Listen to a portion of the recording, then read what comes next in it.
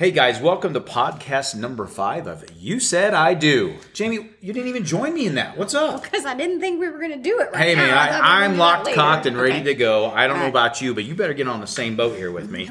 So guys, we are... I'm jumping on. I'm paddling. You better catch up, girl.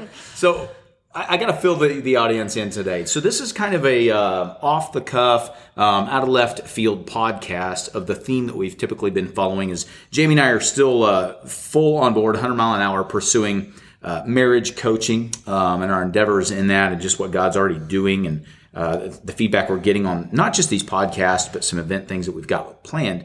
But this one really hit home for us. And so I had to know more out of my own personal curiosity. So to let you guys know, there is no script here today. So this is going to be a fun ride. It's a roller coaster. But I've got some friends here today, Jamie and I, right? Both of us are doing this. Are you going to say something? She's giving you guys the blank look. I wish you could see us on camera.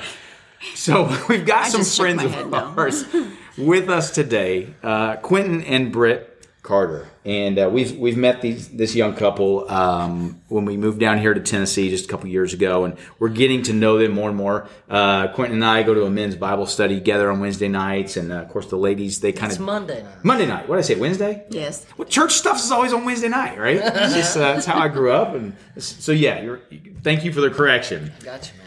So I'm going to introduce this couple just to give you a little bit of their background. That's what I mean by introduce. You just did. I know, but I'm going to give them a little detail. Okay, I'm going to fill in the gaps. So Quentin shared a testimony of healing a few months ago at our men's Bible study. Is that right, Quentin? That's correct. Okay, so we're going to dig into the details of that a little bit, but we got to hear some of their own personal testimony as well. Our Wednesday night Bible studies at the church we attend.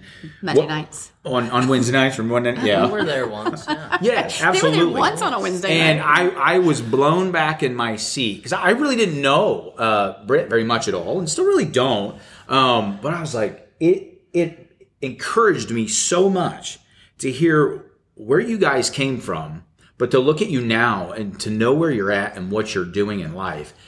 The religious would be, they'd kind of take that breath of deep air, like, I'm not really sure they should be in those positions and do it. You hear what I'm saying? Are they really saved? They Right. still do. I'm sure they do. I'm sure they do. And I love to poke the bear and have fun with that stuff. So I hope that we can capture some of that today, guys. That's my heart's goal in that. So, Quinn, let's dig into the healing thing real quick. And if you want to just preface that with like, okay, you used to be an atheist, is that right? Absolutely. So maybe just give us a snippet of that. Okay. And then fast forward us to actually who you are, what you're doing as far as your role in the ministry now, and then how this took place. So basically, I grew up. My mother took me to church when I was very small, but that ended. I think some friends left the church, and so she really felt isolated in the church. So she stopped going, and therefore I stopped going. Probably 5, 6, or something like that. And I don't know. You just even in this area, which is crazy because you have a church on every corner, but you grow up, Right. and you get your friend circle, and if God isn't there, normally He never will be. Mm-hmm. And that was just kind of my life. He was never. I had some solid friends here and there that believed, but it just It's never a central figure of your life. It was never, and in some moments I wanted to believe. When I was little, I was exposed to pornography probably when I was before. It's always in my memory. Oh, So yeah, if that makes definitely. sense. Before I can even all the memories I have, pornography has always been there. So. Mm-hmm. There was a time when I was like, God, if you just take this from me, I'll live for you. Yeah. But it never happened. Sure. And it just, I don't know. I thought, well, that's not, it just, and I would go to church. I had some family members in church and stuff. So I'd go, and I just never had an experience or a connection with God in those settings for whatever reason, right? Mm-hmm. And so obviously I get into my teenage years, and definitely I was definitely the antagonist, right? The antichrist of the situation, because I was totally against Christ. And school kind of supports that too in many ways growing up. I mean, it's just you learn science and you learn that God's not in the science books anymore. Right. And so, it's difficult to, especially young minds, right? It's very easy to mold and difficult to unmold young minds. And so just growing up with that lack of good examples as well, it's just like, it was just so wild. My whole, and I tell this all the time, my entire life up until I got saved, not one testimony of how God changed somebody's life. It's interesting. What you just said there just sparked something within me, because I would absolutely say ditto to that in my own life. And I grew up in the church. And that's the thing. Crazy. And we're in the Bible Belt even here. Definitely. And so you get Jesus, died, buried, rose again, and you get it on repeat, right? Sure. But I didn't know that God would and could change you. I never heard that He was actually interested in making you brand new. Yeah. And so I ended up I got involved in drugs and alcohol and pride and sexual immorality, and still struggling with all the pornography. And I just come to a place, I was coming out of jail, and I said, God, I said these two prayers. I said, if you're real, I need you to change me. Show me who you are and change me. Yes. And over a period of like a month, He did exactly that. He answered that prayer. And man, when I met Jesus, it just changed my life. You had an encounter, of intimate encounter that you'll never forget. The moment it's just like the Bible says, the moment you believe in your heart, because I'd even confessed, I said the sinner's prayer, I tried to confess it, but it still didn't know about Jesus. Sure. Was Jesus the Son of God? Was he a reality? But I ended up listening to a guy's testimony, and I believed it. I said, that is it has to be real. And the moment I did that, I just broke down in tears. Isn't that powerful that Revelation 12 and 11 tells us that they overcame him, speaking of the enemy, Satan, by two things, the blood of the Lamb, and you mix that with the power of a testimony, and that's what's tangible. And I think it reminds me of Thomas, right? Because Thomas, he could see the evidence. Stick your hands on my side. Old Doubting Thomas, as we all. I think maybe that's where you really were. Yeah, I just not that it was like I'm totally averse to. I think that there might be, based off my. And it evolved, right? Sure. At first, I was just against everything. I thought it was just foolish. That's a rebellious spirit, and it's like you're in that mode of chapter of life where you're experimenting and exploring, and like you said, you didn't have mentors really that were. And what shocked me is, as I read the Bible, I realized why. Right, the Word says it says the cross of Christ is foolishness to those that are perishing. Yes, so good. But to those that are being saved, it's the power of God, and that was me. That was it. I was just like, this is foolish. It's always been foolish. Yeah. You go back to the Noah. Really? A big boat? Like, just these foolish stories. And I thought, so good. Noah or Jonah in the whale? Are you kidding me? Yeah. It's just like so foolish. Oh, Abraham and his covenant? Oh, let's go, guys. Let's make this covenant. Yep. Like, really? This is what we're going to do? Like, to nuts. me, it's just so nuts. But that's how God designed it. And 1 Corinthians really says that. Why? It's to bring down all those that are high. Right? Yes, He chooses strongholds. He chooses the foolish things to confound the wise. So amazing. And that was me, man. And I listened to that testimony of that man, and I just said, I believe this. And God came into my life that moment, man. And I just broke down, and I knew I was kicking against the pricks, as Jesus told Paul. Why are you kicking against the pricks, Paul? Hey, Lord, who are you? Right. I'm Jesus whom you're persecuting. And that was just my story, man. And man, that's good. I tell you. And so from that point... I think we should just segue into Britt's story. Yeah. Okay. I think that would flow better is to get And then we can Jamie, I'm glad you're here. This is what I am for. Yeah, she's my voice of reason. To go into her story and then bring the two together. They So come you were... together. How old were you at this point? So I think I was 20. Yeah. Awesome. When I met Jesus. Okay. And so now we're And how old are you today? I'm 31, I believe. Is that right? He's got to check with his wife here, I think so. like we all do. He was born in 92. So 31. there you go. I mean, I'm not a mathematician. I'm not even going to try, but I think he was actually 19. 19? And then you Okay. turned 20. You've got the dates better. Yeah. A little did you guys know each other at that point? Not really. We'll get in. Yeah, okay. Yeah. Not really. We didn't really know each other, but Well, you ladies want to kind of take the mic over then? Well, she's, yeah. Well, I'm just. I'll shut up and let y'all. Yeah, why don't you? Yeah. I'll do that. Yeah, you got to. yeah, sure. Okay, so Yeah, it's your turn. Now we want to hear your story, where you came from, and well, this is always the struggle for me to tell a testimony, because I have like this huge, crazy childhood, and then just to tie it into where Jesus brought me. The best way for me to sum that up is there was a time in my life where it was just dark, and there was no joy, no happiness. So if you look at the opposite of that darkness and who Jesus is and what he represents as far as his light, his peace, his comfort, everything that we find in the fruits of the Spirit, the kindness, the understanding. 21 years of my life, I lived without any of that. And so there was a lot of confusion, fear, doubt, everything contrary. You're going to make me cry. Like, is that, You know? like I'm a dude, right? I don't like crying. All that feeling. Yeah, my Yeah, body's well, you But it just just breaks my heart for you because I can't empathize with that. Does it make sense? Like I grew up in the church, so it's like, yeah, I had great parents and all that stuff. And it's just like, anyway, I didn't mean to cut you off, but like you're gonna make me you're misty fine. here. You're fine. No, I just think of, I love Galatians, and there's a life that's contrary to the Spirit, and that's the best way to describe where I was at. I was living a life contrary to where the Spirit is. Sure. So, I'm not saying that I didn't have family, or anything like that to be there for me or to love me. I just have a crazy roller coaster ride of life where there was a lot of void. And so I found myself, when I came to the end of myself, this is where I was. I was lost.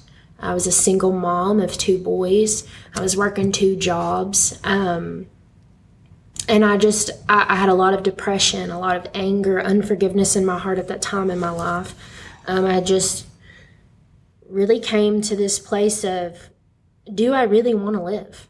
Is this where I want to continue going in my life? And I knew that I didn't want to live anymore. And I was trying to make that decision within myself to take my own life. And so that's the reality, the raw reality of where I was.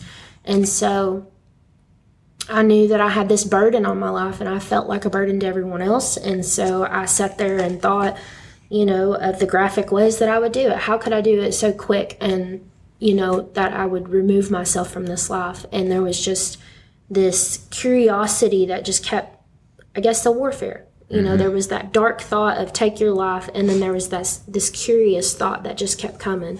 And it was just a tug of war for me. It was back and forth, back and forth, back and forth. So you felt the spiritual war that talks about in Ephesians chapter 6. Is that right, Quentin? You're the pastor. Like, you know the Bible better than I do. That's where you get to talk about the armor of God, the principality. Yeah. There was a principality in my life, and it was demonic.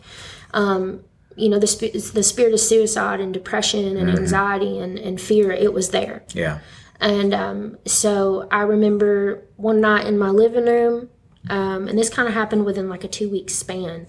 One night in my living room, I contemplated it, and probably a week later, I was living in an apartment complex right down the road from the very first church I attended, which was the Grove. That's what church. Really? And so Golly. I'll get to that. I'll try to be quick with this. Yeah. I'm so sorry. We can make this into 2 segments if we have Absolutely. to. Yeah. I want everything. So, I was in this apartment complex. I was alone that night in my apartment. The boys were not with you. No, they were not with me. And that was really that scary moment, because I was like, this is the time that I need. This is it. Yeah. And so I was also trying to quit doing drugs in my own strength. So I was addicted to opiates, and You weren't smoking crack, as I said earlier? No. Okay. No. I was smoking. I just had to lighten the mood a little bit. Get a little heavy from Yeah. you. I was smoking pot. I'm like totally ignorant of all that stuff. I don't know. Like, No, it's fine. It's fine. I've never been around that stuff very much. Like, I don't know anything about it. I wouldn't know the difference if I saw one thing or the other. So you'd all probably laugh at me, but whatever. No, it's okay. So, I had come to this realization, like, I was trying to do things in my own strength. Sure. I had that desire to be a good mom and a good Samaritan, and just I wanted to morally be good. But again, Romans clears that up for us. I know that I should do this, but I cannot do it. Yeah. And I had that Paul struggle. Certainly. And I relate to Romans so much because that warfare was real for me. Knowing that I could do better, but I couldn't understand why I couldn't do better. And so I remember I was kind of withdrawing a little bit, which kind of makes you crazy when you're dealing with all that, depression and anxiety and drug withdrawal. It kind of makes you crazy. Oh, yes. And so moving on from that, I obviously did not do anything to myself that night. Praise God. It was probably about a week later. I went outside. It was in the evening time. Probably around 3-ish, because I was about to go to work, and I worked second shift at an assisted living center. And I had went outside to smoke a cigarette, and when I looked around, there was this woman coming from my right side, and she was running very quickly. And I was like looking behind me, looking beside me. I was like, is she coming over here to me? Because I'm the only person outside. And she had a phone in her hand, but it wasn't to her ear. It was just off. She was holding it off in the distance. And she just looks me right in the eyes, and she says, I think my sister shot herself.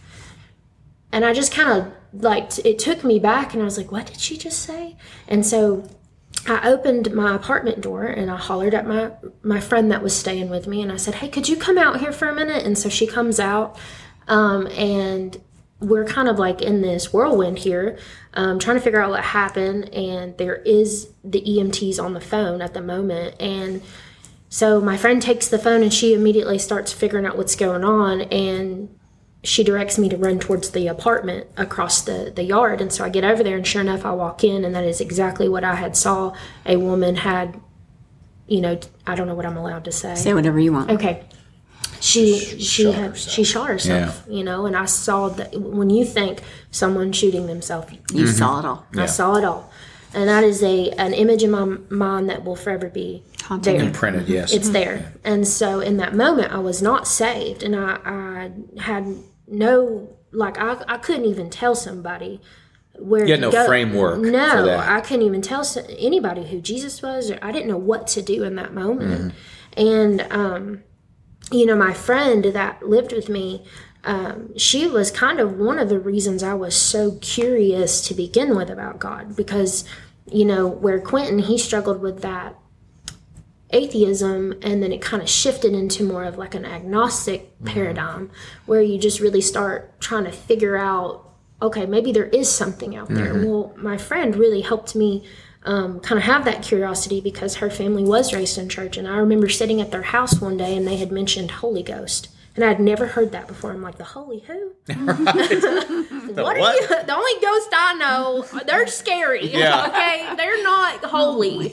So I was like, what are they talking about? And so they had mentioned a few of those things before when I had been around them. And so I remember turning to my friend and saying, what do I do? And she said, you need to pray for God to have mercy in this moment. And I was just kind of stopped, and I was like, what? What does that even mean? What does that mean? Yeah, I had no idea what I was asking. I knew my heart was racing. I knew what I felt. So I left the room. I could no longer be in the room with the lady. It was making me, honestly, it was making me sick. Physically sick. Yeah, and I did feel like I was going to pass out. And so I went into the living room, and I sat down with a sister, and I just looked at her. I said, are you a Christian? And she said, yeah. I said, so you believe in God? And she said, yeah. I said, okay, well, I know Christians believe in God. They can pray, and he hears them. I said that. Where'd that come from? I don't know, but I said that to her. And so I remember saying, okay, you need to pray for God to have mercy in this situation. And I left that traumatic scene, to spare you the rest of what happened. I left that traumatic scene, and I was flipped upside down. I said to myself, that is not what I want to do. When I saw how distraught that sister was, there was that moral character came out in me, and I'm like, I could never do that to somebody. Sure. I don't want to do that to my family. I don't want to do that to my kids, you know? And so I knew, okay, my wheels are turning. Something's got to change. I need something. And so then I had this. Go for it. Pause real quick there on it. So move forward to that. That strikes me. It's very interesting because earlier you said when I came to the end of myself, and now I'm sensing there's an absolute shift in turn, in a trajectory now, because things are picking up, is what you just said. Like the wheels are turning. So yes. Go ahead. So this is the next portion of my life. It got interesting because it was like that had happened, and then it was like, I want to say that it was the way God sovereignly ordained it to happen. Sure. And how he lined it up in my life, because on my end, I still hadn't encountered him yet, but things just started to happen so quickly for me that when you hear my testimony, you see that it was God. It was God all along, putting me in these places. And so I remember being at work, and there was a little old lady that I took care of, and she just saw the brokenness all over me. And she's very precious. Her name is Sue. I'll tell you her name. She's great. She's no longer with us, but she was an amazing woman. And she just asked me, she said, "Are you okay?" And I just lost it. And I was like, "No, I'm not okay.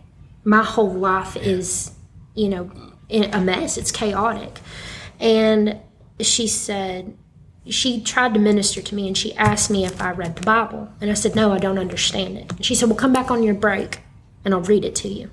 So here I found myself, 20 years old, sitting in an elderly woman's apartment, and she's reading the book of Matthew. And that's all like the genealogy of Jesus Christ. And so I'm just like, you're bored to death. What do I need to know all this for? Just like, okay. But I would just sit there and weep because I couldn't believe, she would do something like that for me. Sure. And for whatever reason, that kept pulling that curiosity. Okay, now God's been mentioned. Okay? Yeah. You got, pray God to have mercy on a terrible, tragic situation. And then you've got this sweet little elderly lady saying, let me read the Bible to you. And then it was like a couple of days later, more things had happened in my life, and I just stopped dead in my tracks. I was on this little wooded path on a golf cart. I know that sounds strange, but my job consisted of me delivering meals to the elderly and taking them things and helping them change their trash, and that was my job title. I just was their helper. And so I had stopped on that little wooded path, and I just threw my hands up and looked at the sky, and I said, "God, if you're real, like everybody has told me that you are, I need you to come and change me, because I can't do this anymore." And I admitted that I had hated where I found myself in my life, and that I wanted to be good, but I didn't know how, but I need help. And so it was that moment that I had faith to believe. It was that split moment that I guess you could say I repented, and I didn't even know that that's what I was doing. And then slowly but surely, it was a process of sanctification. Things just started to be removed from my life. And I started to feel what the world says is happiness. I still didn't understand it was eternal joy. Right. I didn't know what that was. So good. And so there was just this, it was like day by day something different would happen. My perspective was changing. I was looking at the more positive outlook on things, and I stopped cussing without even trying. I had no desire to smoke weed anymore, and then I wasn't smoking, and then it's like I did not want to take pills anymore, and it was just like no rehab, just a prayer. And God started to sanctify my life. Isn't that good? It is good. That is miraculous. That truly is miraculous. And that's the power of, like, when Christians, like, we all get this now, well, the word is living. Well, to the non-believer, like, what's that supposed to mean? No, you just captured that. You just literally were able to put a tangible explanation of what the living word can mean to an unbeliever, if they're willing to. And I wrote this down earlier because you said, when I came to the end of myself, through your own efforts, because I can relate it, through my own efforts, I had stuff in my life I didn't want in my life. Now, through my own efforts, I could, self-control, self-discipline, go read another whatever type of book for dummies, kind of thing. But yet inside you're still tormented, you're still afflicted, you feel like you have no control over these things. And no, you don't if you're not in Christ. Yeah. No. So I'm sat back in my chair.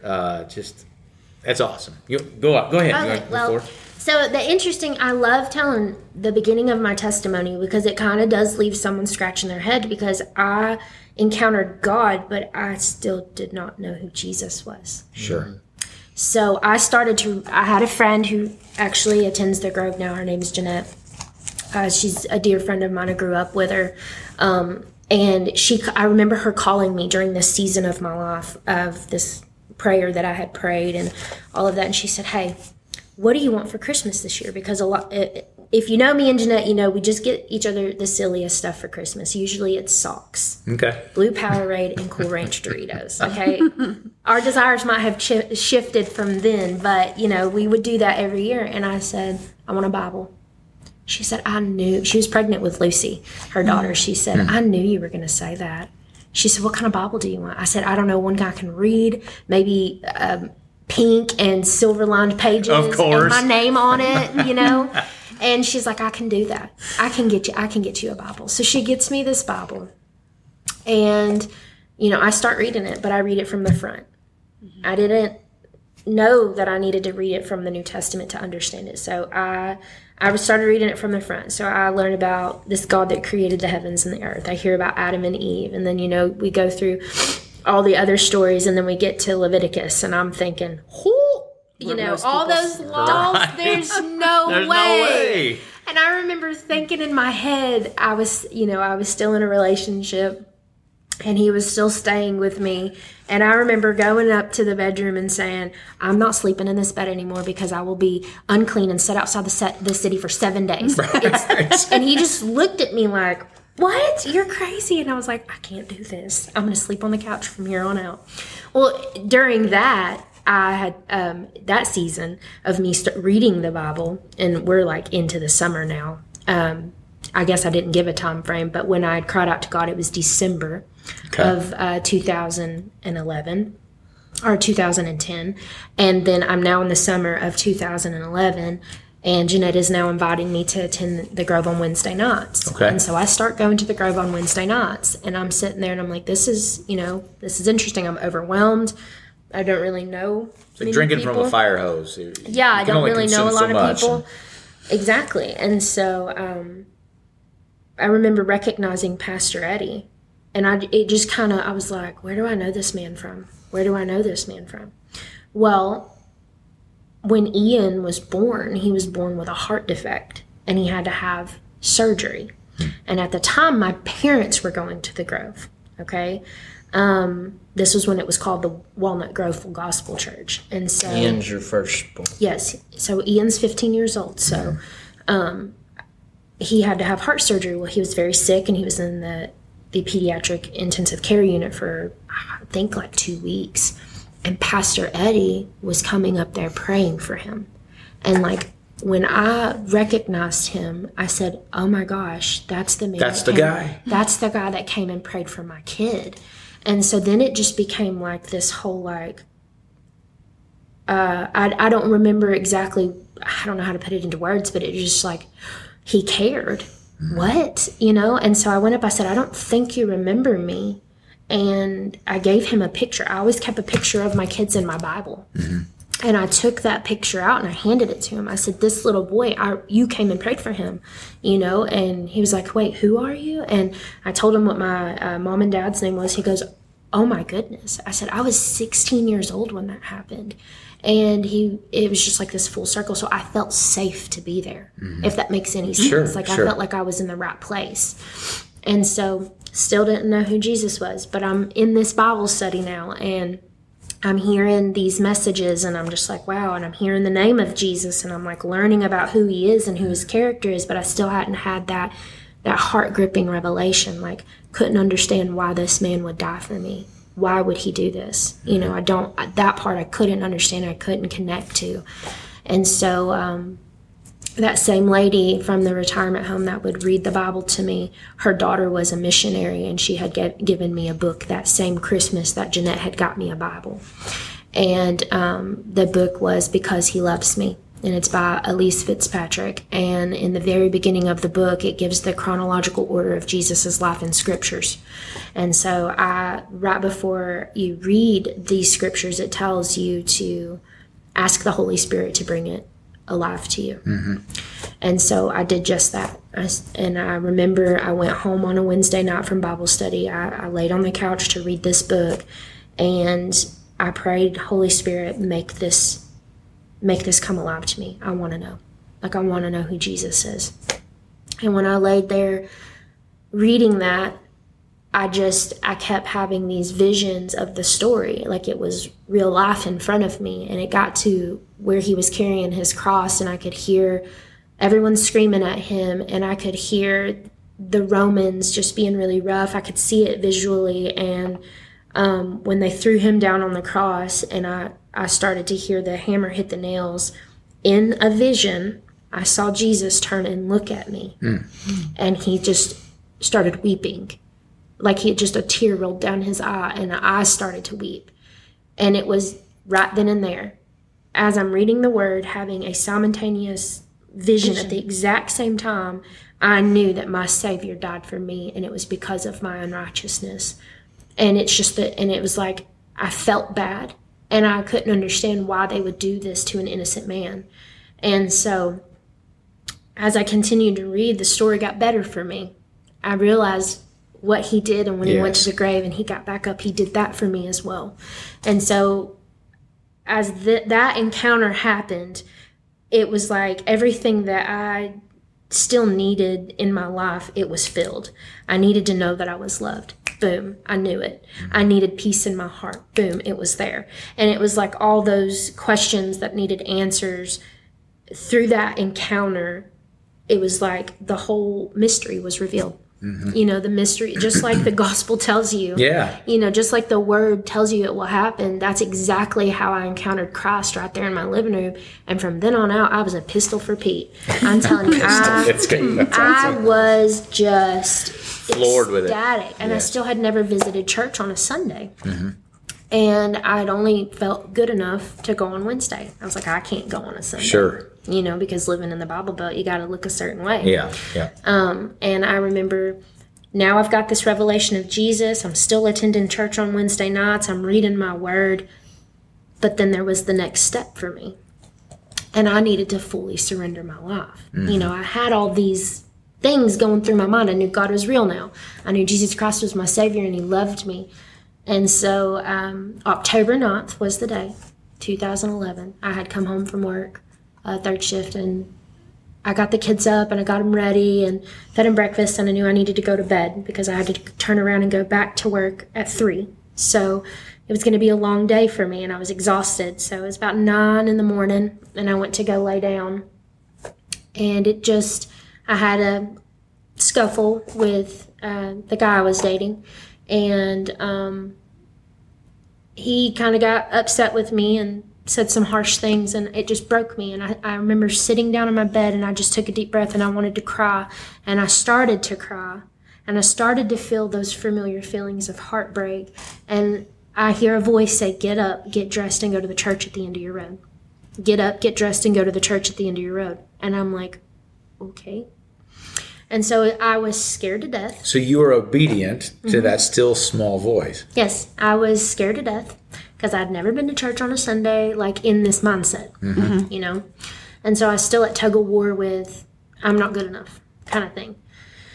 And I get up, I get dressed, and I get in my car. I leave the kids with their dad, which was who I was dating. But I left the kids with their dad, and I went to church. I get to the parking lot, and there's this guy there, and he meets me in the parking lot, and I'll tell you his name because he knows this part of my story.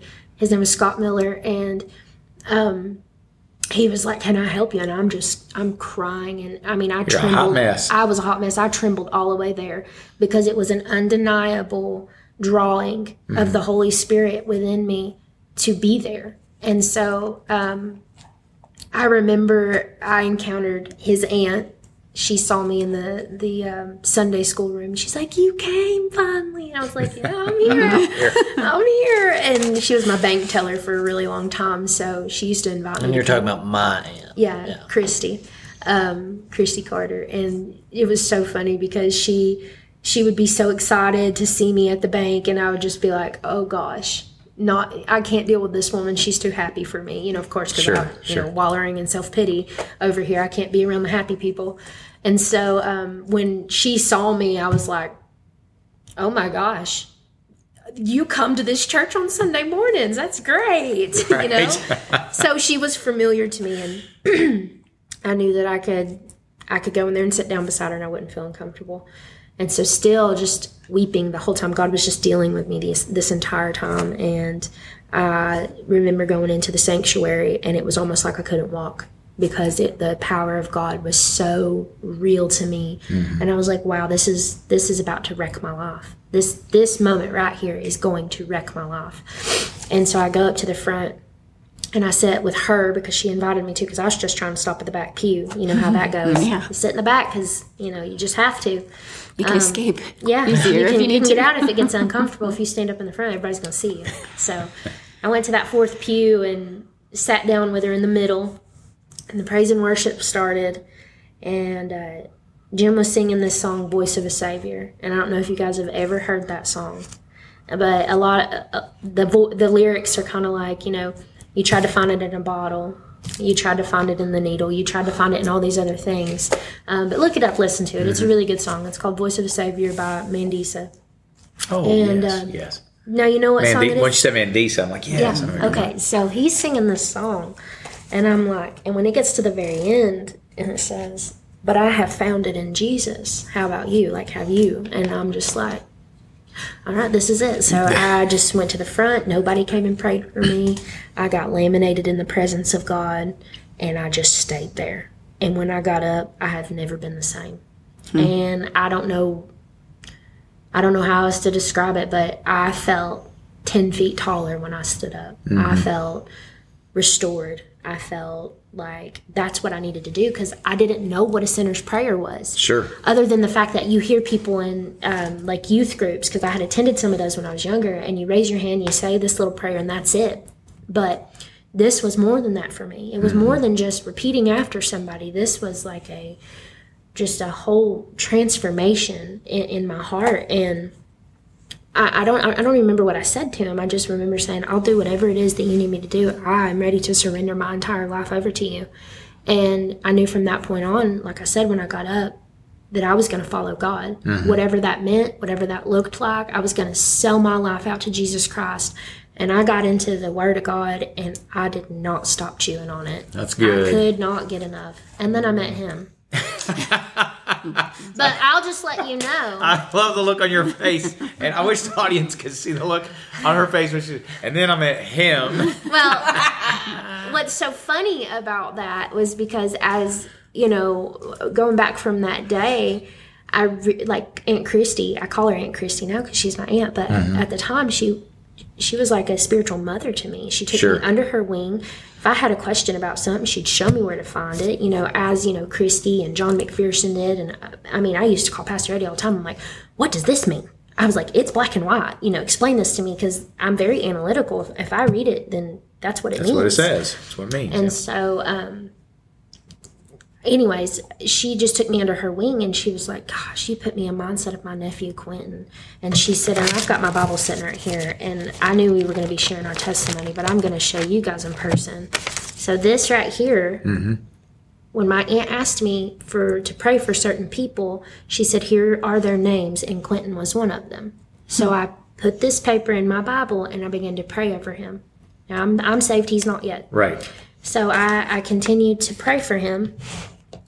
And then she, tells me about her nephew, that you guys would be perfect together when he gets saved. She said it just like that. You just would be just the best couple. I just know it. You guys are so similar. I can just see y'all together having the best time, right? And I'm like, oh, you're crazy. I said, I ain't put another man before my Lord. Ain't happening. Been there, done that. It's just, and I was like stone cold. I was not going to get in a relationship. Sure. I wanted to follow Jesus, and I knew that that would be a distraction. And she said, well, he's not saved yet anyway, but when he gets saved, you know. And so we just kept praying for him, and then I met him, and it was so funny.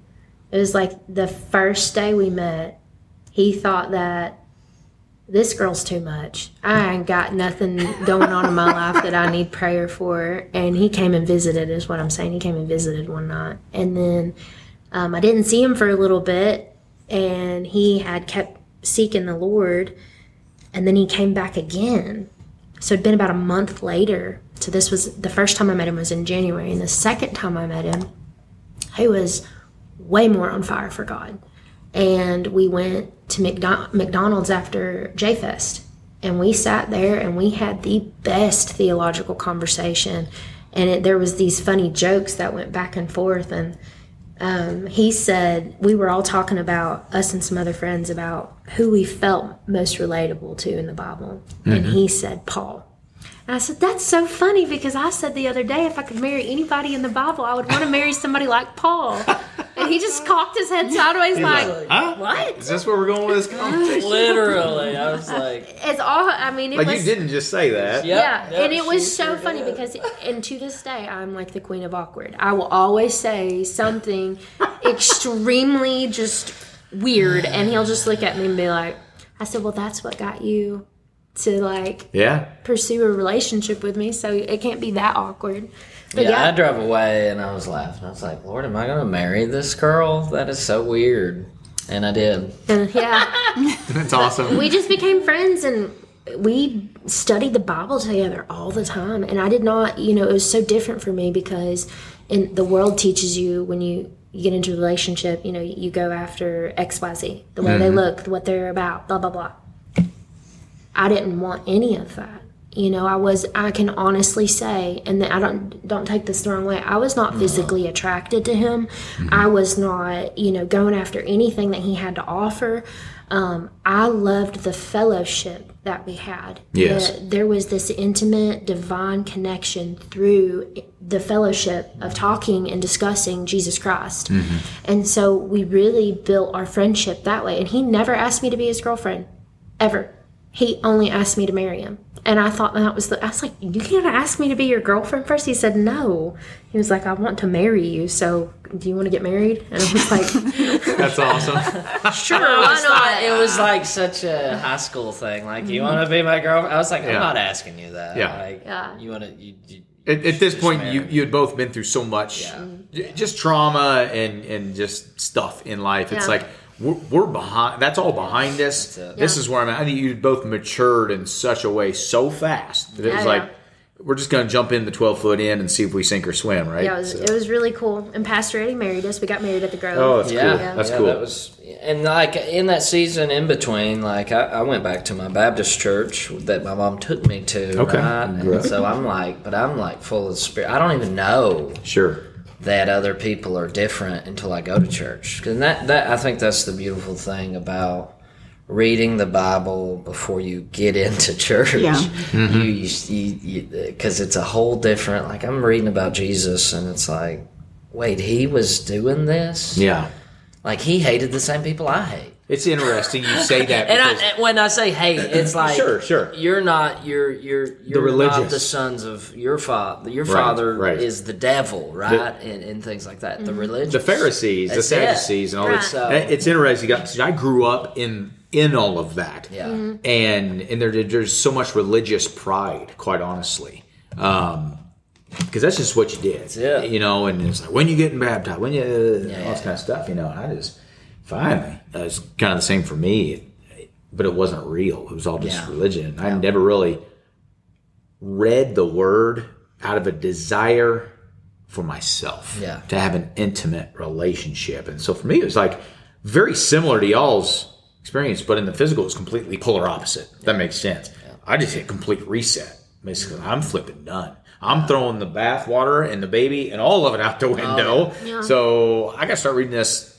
for myself. That's it. And that's so good to hear just where you guys were in life. I hope that is an encouragement to our listening audience. That you guys are just raw and you're real. And that's what the world needs. They need that testimony.